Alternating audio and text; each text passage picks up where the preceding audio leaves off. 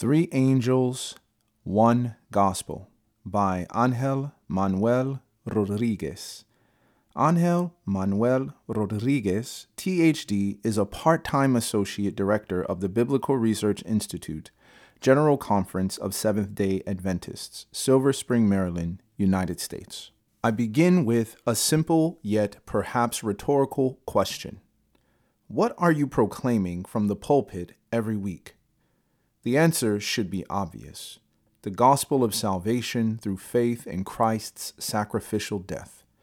His saving work should color and determine the content of any sermon. An Adventist preacher does not have any other option, but at the very core of the biblical passage that summarizes our mission and message is the gospel, namely Revelation chapter 14, verses 6 to 13, the three angels' messages. I am suggesting that the passage be interpreted from a Christological perspective. Message of the first angel. The three angels, quote, represent those who receive the truth and with power open the gospel to the world, end quote. The exegetical foundation for this claim is found in Revelation 14, 6 to 13. The first angel proclaims God's eternal gospel to the human race at the close of the cosmic conflict. The passage closes with the blessing of the Holy Spirit on those who have held the law of God and the gospel of salvation by faith in Christ's saving work together. The second angel proclaims the collapse of the false gospel of Babylon, and at the heart of the third message is a wonderful reference to the Lamb of God. The angel does not describe the content of the gospel, but calls it an eternal gospel, quote unquote. There is no other eternal gospel than the one announcing to the world that salvation comes through Jesus Christ. This gospel is introduced in Revelation 1, verse 5, when John refers to Jesus as the one who, quote, loves us and released us from our sins by his blood, end quote. The love of God was visibly manifested in the sacrificial death of Jesus. This soteriological language is conveyed throughout the book using the image of the Lamb that was slain. Heavenly beings proclaim that the Lamb is worthy of worship because, quote, you were slain and purchased for God with your blood men from every tribe and tongue and people and nation, end quote. It is Christ as the Lamb who was exalted to the throne of God, who as a warrior defeats the enemy through his sacrificial death and shares that victory with his people. The figure of the Lamb is an expression of the sacrificial love of God through which we are redeemed. The proclamation of the gospel is followed by a call to the inhabitants of the earth to fear God. The concept of the fear of God assumes that God is a transcendental and majestic being who manifests himself to humans engulfed in radiant and impenetrable light and who causes the earth to tremble. This majestic being, the uncreated one, offers to humans in an act of love the privilege of his becoming their God. Those who acknowledge that he is a loving God show their fear of him in submission to him and his will. The first angel summons humans to choose this glorious God as their God. The phrase, give glory to God, is used in the Bible to express sinners' willingness to acknowledge that they are guilty as charged and that God is righteous in condemning them. It is at times an expression of contrition and repentance that acknowledges the justice of God. The angel is inviting all, based on God's work of redemption, to repent and admit that God is a loving and righteous God.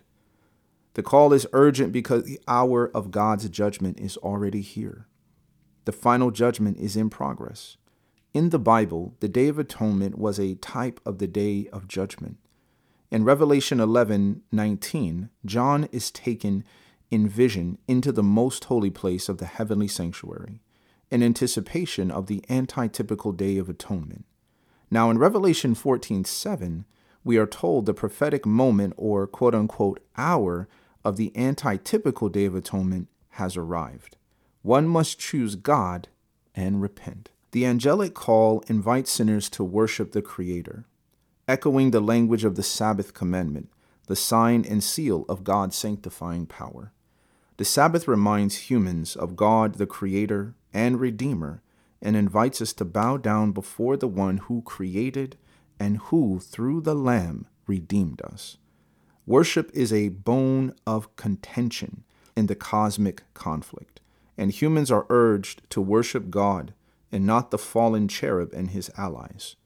At the time when the Creator and the Sabbath have been rejected or ignored, God insists that all should bow down before their source of life. Message of the second angel. The second angel announces the collapse of Babylon, a symbol of human independence from God and the search for self-preservation through human accomplishments. The descriptions of the intentions of both the fallen cherub and the king of ancient Babylon coincided. They both wanted to occupy the place of God on earth, but the literal Babylon collapsed. At the time of the end, the dragon will create a mystical Babylon through which he will attempt to occupy the place of God and receive worship that is due only to God. Babylon is constituted by a false trinity: the beast from the sea, apostate Christianity during the Middle Ages, the beast from the earth, apostate Protestantism as represented by America, and the dragon, Satan's personal work through spiritualism. Babylon is the dragon's attempt to unify apostate Christianity through miraculous events that will aid his endeavor to legitimize his claim to be of divine origin. Babylon offers to the world her corrupted gospel, called her quote-unquote wine. Jesus gave wine to his disciples as a symbol of his sacrificial death. And now Babylon offers to humans her own wine, or a way of salvation through submission to the fallen cherub. In these last days, the dragon will change in many ways the religious, political, philosophical, and economic map of the world through the performance of miracles that will persuade many that he is indeed God. We should anticipate radical changes in the world, whose magnitude is difficult to imagine. The mystical Babylon is still unfolding. The three demonic spirits coming out of the mouth of the dragon, the beast, and the false prophet will go to the world to unite them for the battle of the day of the Lord. Meanwhile, the messages of the three angels are going to the world to prepare us for the coming of the Lord. The two movements will polarize the earth in faithfulness to the Lamb or to the dragon. But the victory of the Lamb, the true gospel, is assured, and Babylon will fall to rise no more. Message of the third angel. The message of the third angel is God's last appeal, in the form of a warning, to the dwellers of the earth to choose the side of the Lamb in the cosmic conflict. It is about loyalties and ultimate commitments.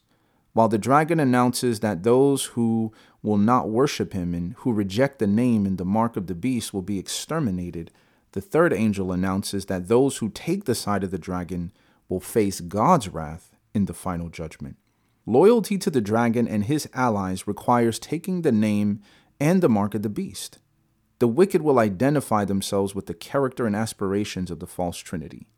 Loyalty expresses itself in actions that manifest the nature of the object of loyalty. Appropriating the name and the mark of the beast means that they belong to and supposedly are going to be protected by the dragon.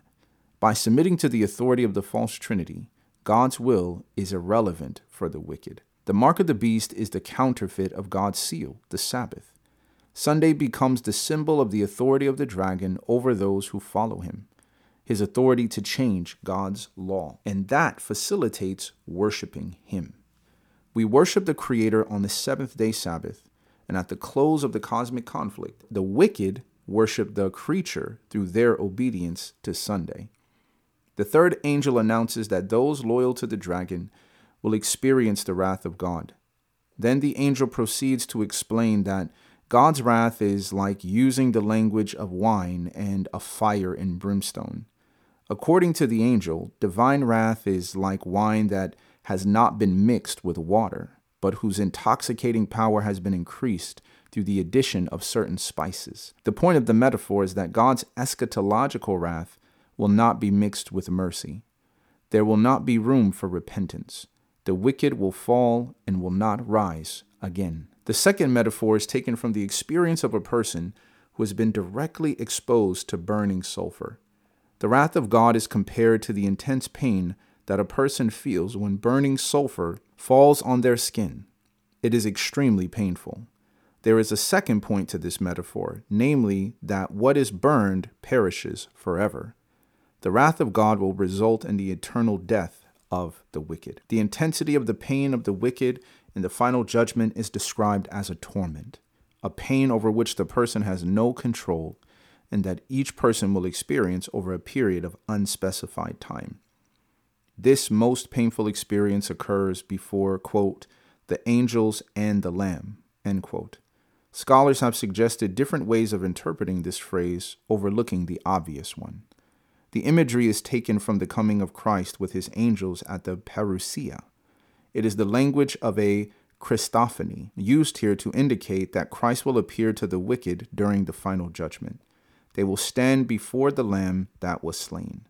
They will be looking at the cross of Jesus, where God's magnificent love was revealed to the cosmos and rejected by them. This is the best and only evidence that God brings to his cosmic court of law to demonstrate that the fallen angel was wrong and that he is unquestionably a loving and righteous God.